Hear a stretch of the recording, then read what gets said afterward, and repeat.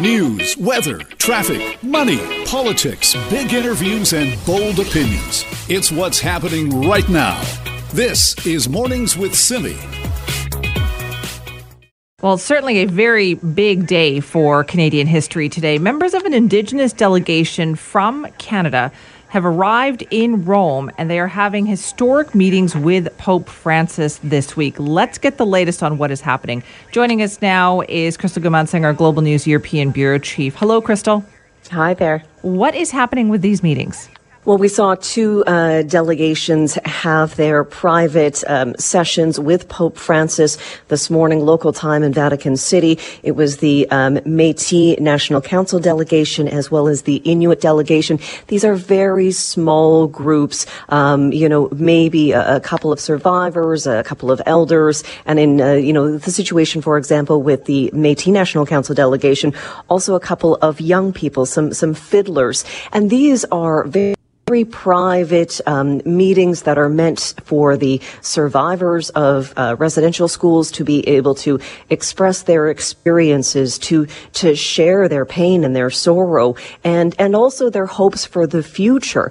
Small gifts are presented. In the case of the Métis National Council delegation, there are some young fiddlers that also performed. So these are painful meetings for some of the survivors. We know that there's a number of people who are with them to help support them through these meetings.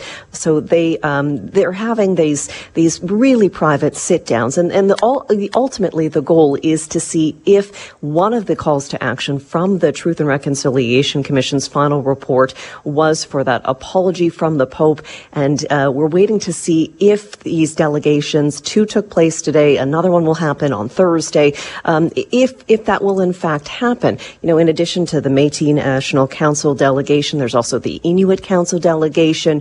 Again, a number of survivors, a number of elders, all sitting down. These are private meetings, so we don't know exactly what's said, but we are hoping to get some information later today if the elders and survivors are able to share a little bit about what they said to Pope Francis. Right. What is the ideal outcome here, Crystal? What are these groups looking for? What do they want to see? Yeah, it's really hard to sort of give an overall sense because these are very personal stories. These are very personal experiences. So everyone does have their own individual hopes for these sit downs. But the collective goal is really what was stated from the Truth and Reconciliation's call to action, which is an apology from, the very top of the Roman Catholic Church, which of course is Pope Francis. This is not the first time that First Nations delegates are meeting with the Pope. Of course, we saw it in 2009. It was Pope Benedict XVI. There was a similar sort of delegation set up. They went to the Vatican.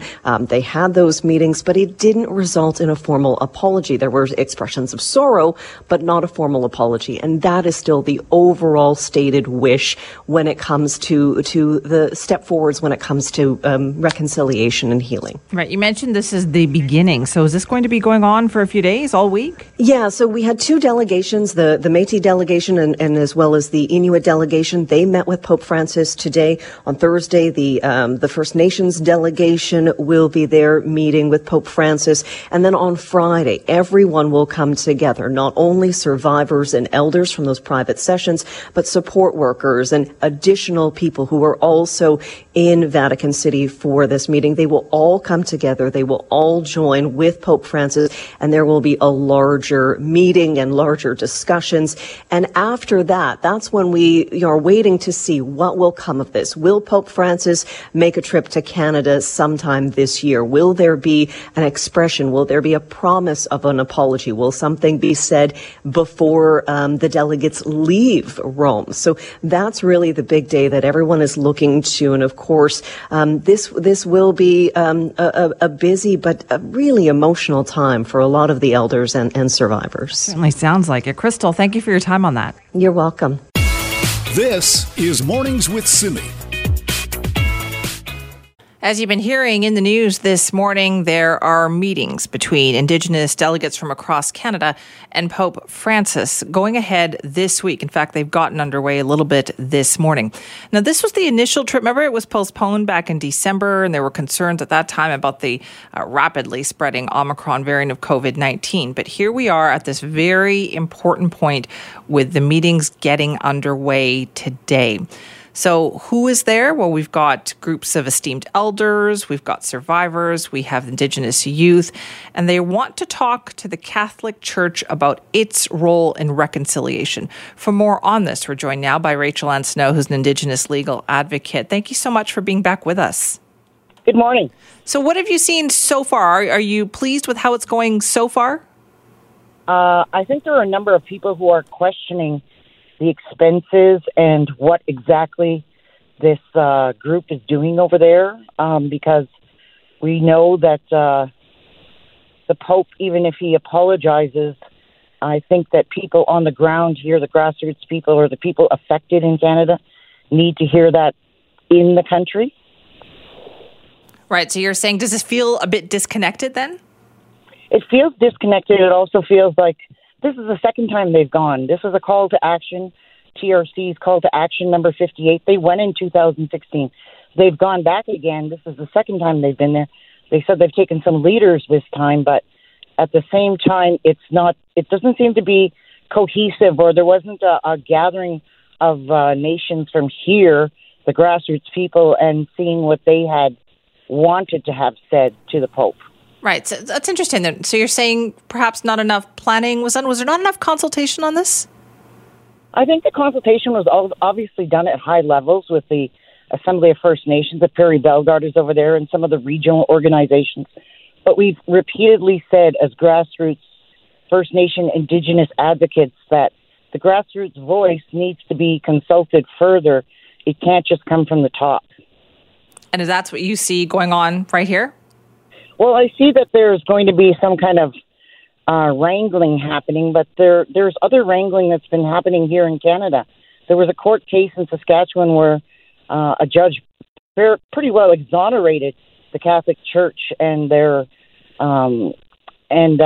allowed them not to pay in restitution to some of the First Nations, along with the data that they have not been able to retrieve. So there's other things that are happening where there are fights still in our homeland before there is, the visit to the Pope.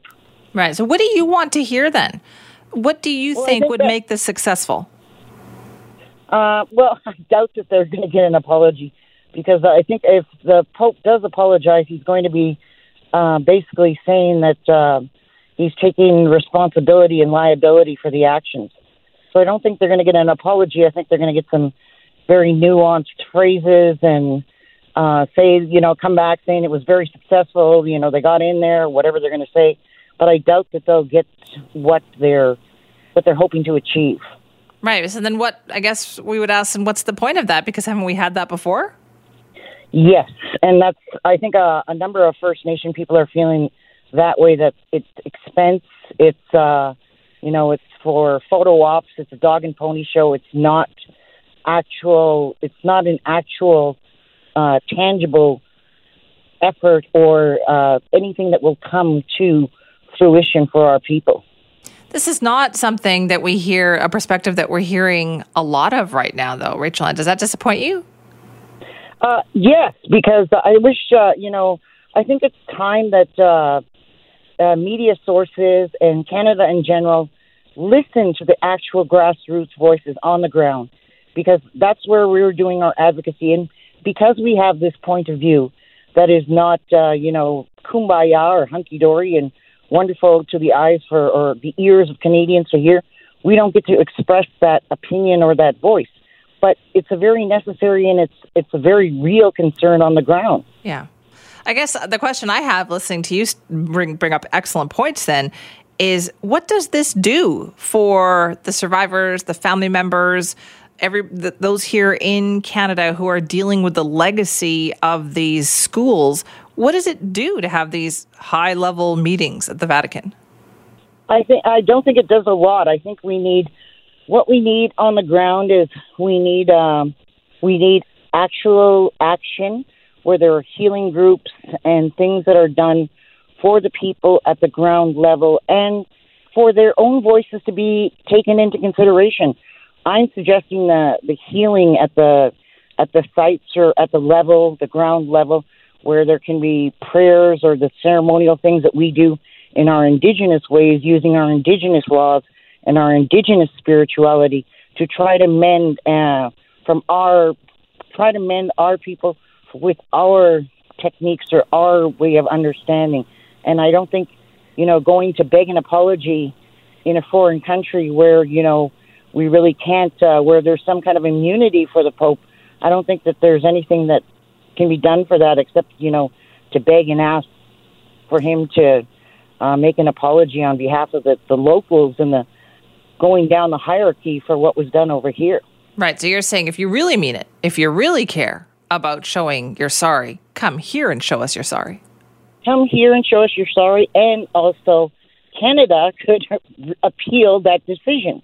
Canada was complicit with the churches in setting up the residential schools. So Canada could appeal that court decision in Saskatchewan and actually get the Catholic Church to start paying. That would facilitate the healing on the ground and the things that we need to have happen at the grassroots level, instead of all these high-level talks, building an expectation, and then, once again, like gut-punching our people when nothing comes of it. Listen, thank you so much for joining us this morning and talking about it. We appreciate that. Okay, thank you, Simi. Have a good day. You too. That's Rachel Ann Snow, Indigenous legal advocate, talking about these meetings happening with Indigenous delegates from Canada and officials and the Pope at the Vatican this week. You've been hearing a lot about it in the news. And she says, you know what? It's just another trip to Rome. If they want to see the Catholic Church show true remorse, then we need to see them here in this country apologizing directly to the people who have been most deeply impacted by this. If you want to weigh in, Simi at cknw.com. This is Mornings with Simi. Oh, that was quite a show the Canadian men's soccer team put on yesterday. They won. They beat Jamaica 4-0. I mean, it was amazing. And that crowd was phenomenal. It was a sellout crowd of almost 30,000 people.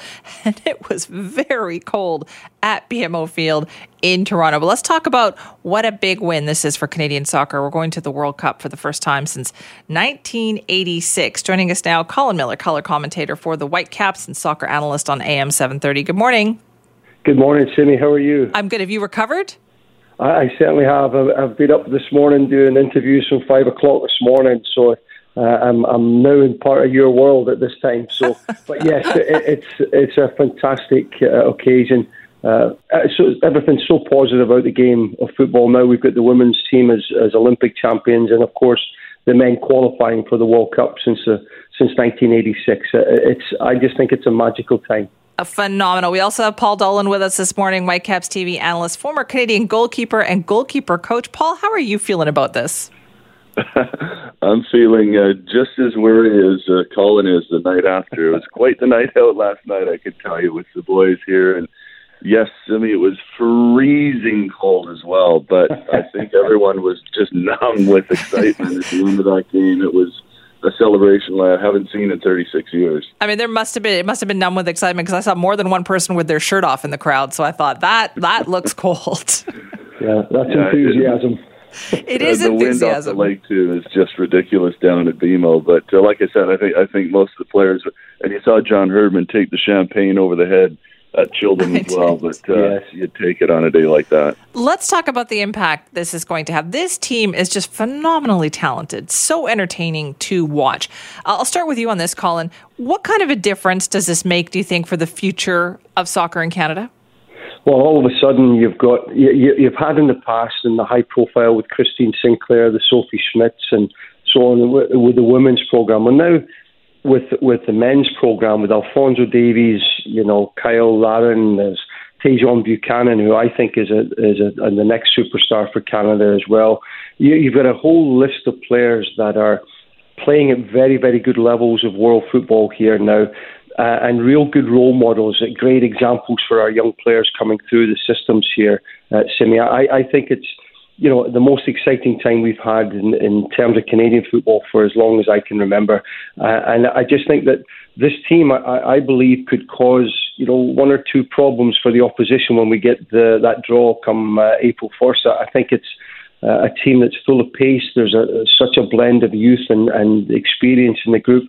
It really is. It's a team that has a bit of everything, Simi, and it's a very, very exciting group of players to watch. Paul, does this propel soccer forward? Oh, absolutely. I think the anomaly will be Canada not qualifying for future World Cups. And I think what it does to inspire young players who want to continue to, play soccer and perhaps one day wear the colors of Canada.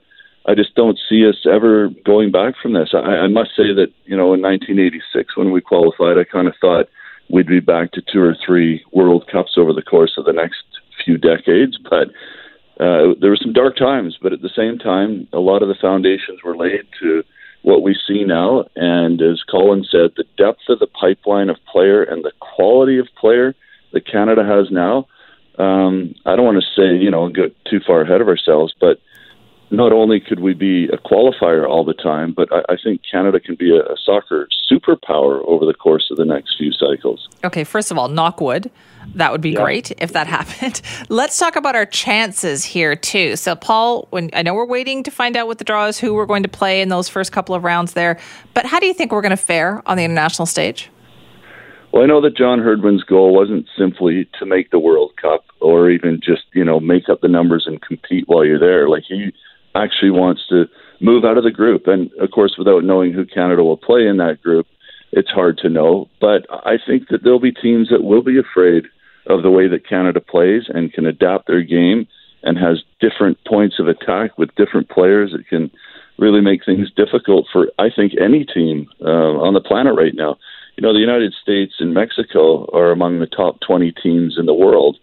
And Canada's moving in that direction as well. Certainly by topping the CONCACAF table, you could make an argument that Canada's better than the U.S. and Mexico right now. And those teams constantly give some of the bigger nations around the world troubles as well. So, I don't want to get too far ahead of ourselves here, but I honestly think that winning a game in the knockout stage is not beyond the realm of possibility here. Colin, what do you think?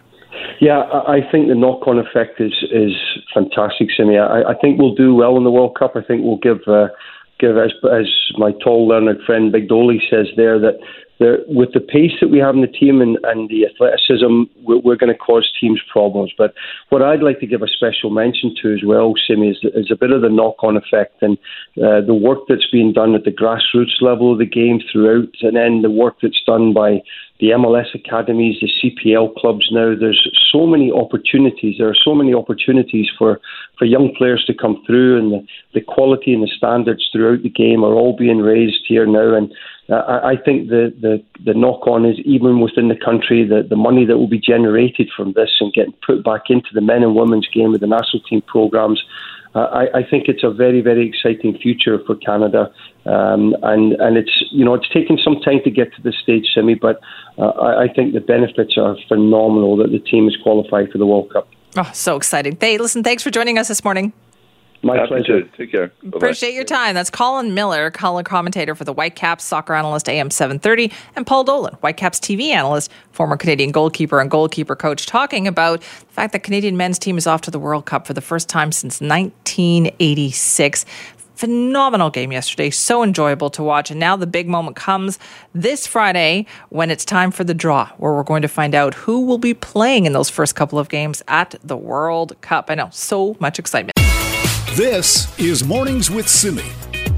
There's been a lot of discussion recently about, getting rid of single-use plastics. Different municipalities have been jumping into this, right? We heard about the program in the city of Vancouver. Well, in Richmond, they also have a ban on single-use plastics that went into effect actually just this weekend. So let's find out how it works, what it means for people in Richmond. Joining us now is the Mayor of Richmond, Malcolm Brody. Thank you for being with us. Yeah, good morning, Simi. So what does this mean then for people in Richmond?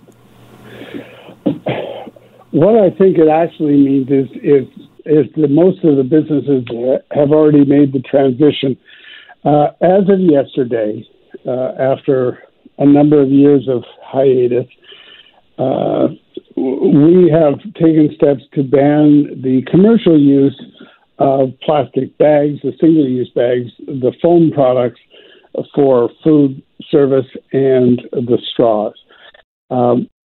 We started off in 2019 working on this project. It had, at that time, it had to go to the Ministry of the Environment for the province to sign off on our bylaw.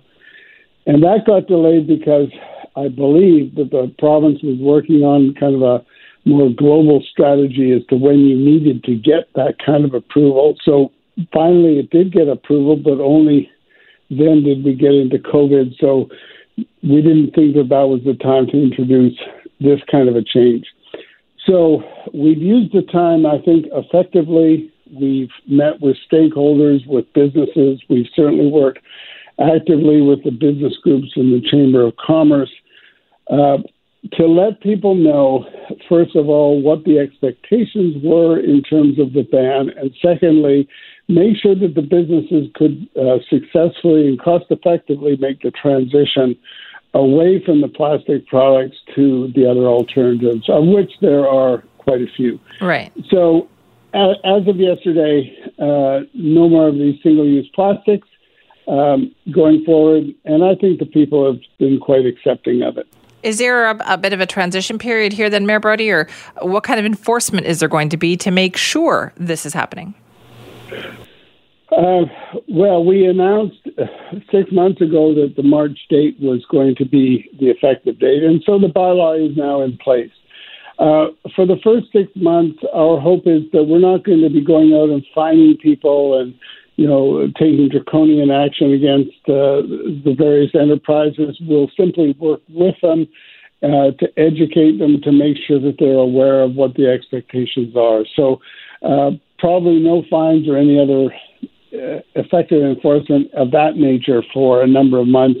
But certainly in the fall, then the expectations are clear and everybody's expected to cooperate.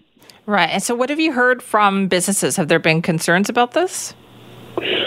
Well, certainly the businesses had concerns, but first of all, they've had a long period of time to kind of get their minds around it and to make the business adjustments. The biggest sentiment that we kept hearing was that the businesses, a restaurant or something, would have a 2-year supply of plastic products, that they did not want to just throw them away and dispose of them. So given the time period that has elapsed, I think the businesses have understood that they need to make the transition, and also there's been a number of meetings to talk about the alternatives. In fact, there are alternatives to all the banned products, and they can be fairly effectively used. So, Mayor Brody, do you see this, is this a first step? Do you see it going a little bit farther? I mean, in Vancouver right now, they're charging you if you want even any kind of a bag or something like that, or disposable cups. Do you see that broadening in Richmond at all?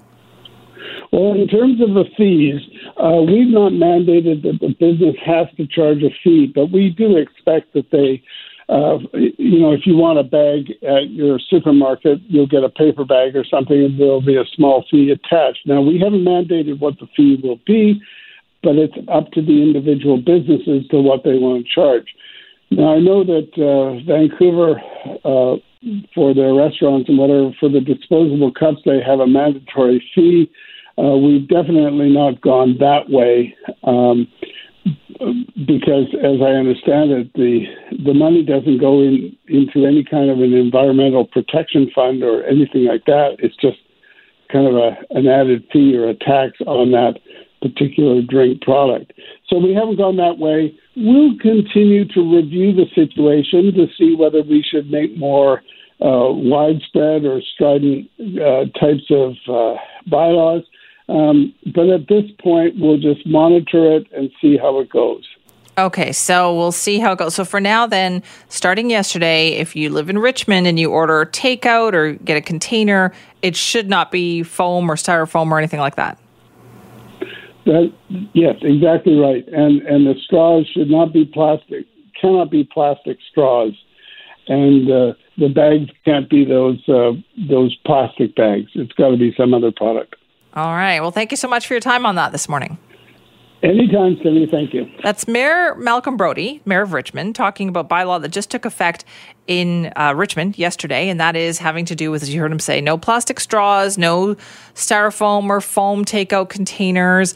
And so that is just happening in Richmond. But you know what? I feel like a lot of businesses have already taken these steps, and as he pointed out, have already done this. They've already moved forward. In fact, when he said the comment about the plastic straws, I thought, there's places out there that are still handing out plastic straws, because I know a lot of places have moved towards paper straws or not handing out straws at all. So the bylaw might be kind of catching up to what's already happening elsewhere. For instance, a takeout container situation. You know, I ate out at a place in Surrey while I was on vacation, and I needed a takeout container, needed a to-go container because we didn't finish all of our food. And yeah, they're charging for a to-go container. It was 50 cents. And I thought, this is in Surrey. This is not where there is a charge for this kind of thing in Vancouver because of a bylaw. But I think a lot of businesses are doing this already, and people have adjusted. Like, have you experienced this when you go out to eat? A charge for something where you thought, I thought that was only in Vancouver, but are they doing it where you live too? And I think we've just gotten used to that. Simi at CKNW. This is Mornings with Simi. Spring break is over. Kids are heading back to school this morning, and that's the first time since the whole mask mandate in BC in classrooms was lifted. Our contributor Raji Sohal joins us now for more on this. Good morning, Raji. I would imagine that some teachers, staff, maybe some students are a bit nervous about that today. Yeah, well, really, actually, there's just a smorgasbord of feelings. Some people are feeling super excited, relieved. I mean, I know there's not a single person out there who hasn't had it with the pandemic, who hasn't had it with the virus.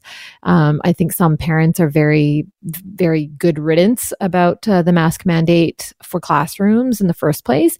So they're relieved to see their kids go back to something that looks more normal.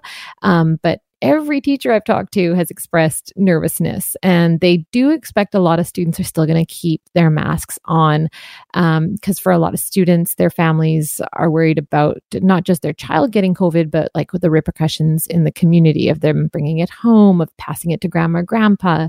And there's still the widespread belief out there, I think, Simi, that the so-called vulnerable people out there, the people who have to already, hide from society because of immunocompromised states, that for some reason, like, we don't have to worry about them, that those people should just be taking care of themselves and don't worry about them. Let's the rest of us just take off our masks. I met one of those kinds of people. Her name's Holly Choi. And to see her, you'd think, okay, she looks healthy. She's young. She's full of energy. She chases after 2 kids. She's a successful entrepreneur with her own business. But she's been on tenterhooks this whole pandemic due to being immunocompromised. When I was in my early 20s, I was diagnosed with a rare disease. My trachea used to grow itself shut with scar tissue. I had to have a number of surgeries, ultimately a major surgery where they had to remove part of my trachea, put me all back together, and it's left me with effectively the airway the size of a child. So having that small airway has just made me extremely nervous because I'm much more prone to respiratory illness, and I have a hard time recovering from respiratory illness as a result of it.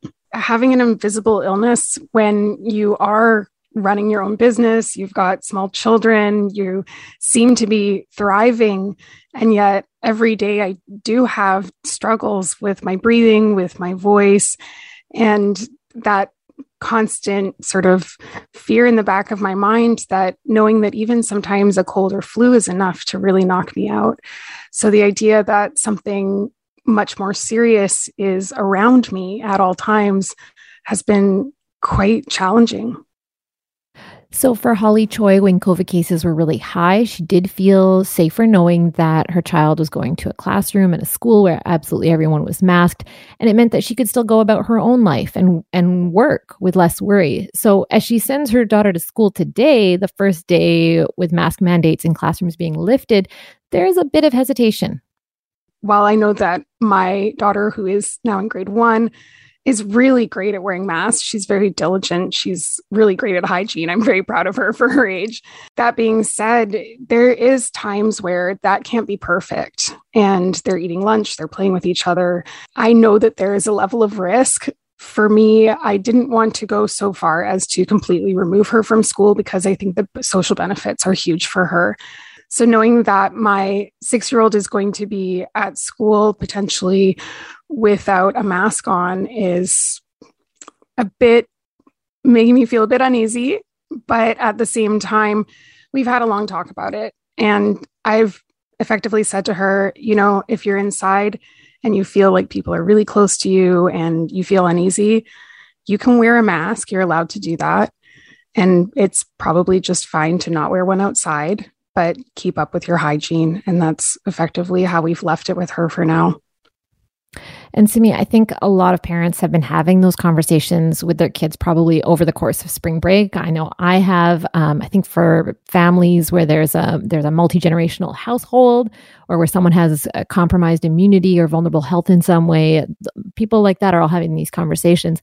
I don't know that everyone is having these conversations with their kids because some people do feel a sense of good riddance. But Holly is leaning on the fact that she hopes the provincial health authorities have it right. I understand that there is a lot of nuance in the conversation and that for some families, it might not be an easy thing either.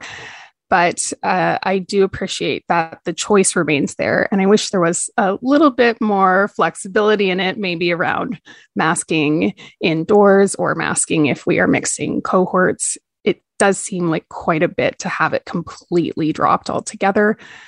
I also trust public health's opinion, so it's hard to balance all of my feelings with what's going on. But I'm, for now, putting my trust in the science behind it and the science behind the decision making. I sympathize with all those parents and teachers and students out there, Raji, because it's hard, right? I think even in the general public, the last couple of weeks, it's been hard to walk into a place and, am I wearing one? Am I not wearing one? Should I be wearing one? We're all going through this. Yeah, I think everyone's going through this. One thing that Holly mentioned that resonated with me is she said that when she's in a grocery store and she sees other people masked up, that she feels a sense of community. I'd never heard something like that before, and it made me think about how we can show up for each other. So there's places where I think I'll just always wear a mask now, like in an elevator, for example, with others. But yeah, I have heard from advocacy groups, including Safe Schools Coalition of BC, that they wished that the lifting of the mask mandate in the classrooms was coupled with way better filtration systems of the air. That would have been nice to see across the board. We know some schools got the HEPA filters. Some schools did a great job. Some districts did a better job than others. But it wasn't across the board that filtration was improved drastically. And I think also Holly's family story is a good reminder for me to have conversations with my own kindergartner as she goes back today and throughout the week about, making choices that affect other people when you're really close to someone or you think a situation's a little iffy in a classroom, just pop that mask on. That's good advice. We should all go by that. Thanks so much, Raji. Hey, thanks. This is Mornings with Simi. Well, the Academy Awards wanted to put themselves back on everybody's radar. I just don't think this was the way they wanted to do that because they've now been overshadowed. All the awards, things that people won, the important moments, all overshadowed by the fact that actor Will Smith didn't like something that Chris Rock was joked about his wife's hair, and he got up, walked over to the stage, and slapped him on international television. Now, there's a lot going on here that we need to unpack. It's the assault that happened right there, the fact that he couldn't control himself. And what disturbs a lot of people as well is the fact that, half an hour later, people were applauding him, and in some cases standing up when he won an award for Best Actor for the movie King Richard. And I wondered about that, right? It was so awkward. People didn't know what to say or what to do that I wondered, are we watching some kind of bystander effect happen here that people just didn't know what to do in the moment? I wanted to talk more about that, though, the impact that that's going to have on the discussion about violence. Joining us now is Ninu Kang, who's Executive Director of the Ending Violence Association of British Columbia. Thank you for joining us this morning. Oh, good morning, Simi. You're going to have a lot of people, I think, asking you about this today. Did you see it, and what did you think? I didn't. I was actually packing because we're moving. And so I got a chance, of course, to watch all the follow-ups and so on. And it's exactly what you said, Simi. We saw violence unfold at the Academy Awards. We saw somebody with very high level of positionality, Will Smith, in the Academy and actually in the world. Like, you know, he's top dog, if I could use that terminology. He went in front of, you know, hundreds of people who were in that hall, and he slapped Chris, and it was violence unfolded in front of so many people, and the rest of the people were bystanders. I understand the sensitivity of the moment. I understand that, you know, he was nominated to be receiving an award possibly soon, and everybody was kind of shocked. And another layer to this, Simi, is that I wondered what policies, procedures, protocols the Academy had in place if such incidences happen in the moment. Obviously, we saw nothing enacted. Everybody was just, you know, kind of still and frozen, and that's probably what was most disturbing for me in all of this. Right. What do you think about the arguments that are happening now, Ninu, when people were saying, well, he was defending his wife and you know, his own argument was, well, I'm a passionate man and I protect my family. What do you think when you hear that? Well, that's been an excuse used by men for years. I mean, that is the you know, the sort of the masculine macho persona that men have been taught over the years is you are to protect women, and you can use violence to protect women. Well, men also use violence to and justify using violence to protect women from themselves. So that message doesn't go too far. And you know, I think you know, his wife, who obviously when you look back on what, like I said, I didn't watch the awards, but I saw her face. She wasn't happy with the comments, and he, you know, felt the right to use violence on her behalf, and also it's you also have to see that he did it in front of everybody. It was you know, something in his thought process that made him think that he can get up in front of everyone and feel like he stood up for his wife or daughter or anyone else that he would, and that nobody would say anything. He felt completely justified in his mind to do that, and many other people have, of course, come forward and are also praising him. So what message are we giving to men? What we're saying is, you know, you can stay in your box and you can continue to be macho men, and that you don't have to take control of your emotions. You know, read the moment and step into a situation with compassion. That's the message. What do you hope people take from this discussion that's obviously going to happen today? You know, it was the first thing I thought of when I was watching this unfold last night. What do you hope, Ninu, people get from talking about this? I think it's important for people to know that violence is never justifiable. Never justifiable. And of course there's awful things that happen to us in the world, things, you know, we walk into, things we don't like, people who are saying things to us, and that men have been sort of in our society culturally, the way, you know, men have been socialized and how masculinity has been constructed. It's given permission to men to use violence and justify use of violence. And I hope that the conversation we have is that violence is never justifiable. And I think also what the other message that I think people need to know is organizations and institutions need to be held accountable when violence happens in their workplaces or you know, in their you know, around them. What policies, procedures do workplaces have in place to address when violence happens? And so that people are empowered not to just stand and be bystanders, but be more than a bystander and find ways to intervene and interact and with each other. So I hope those are the conversations.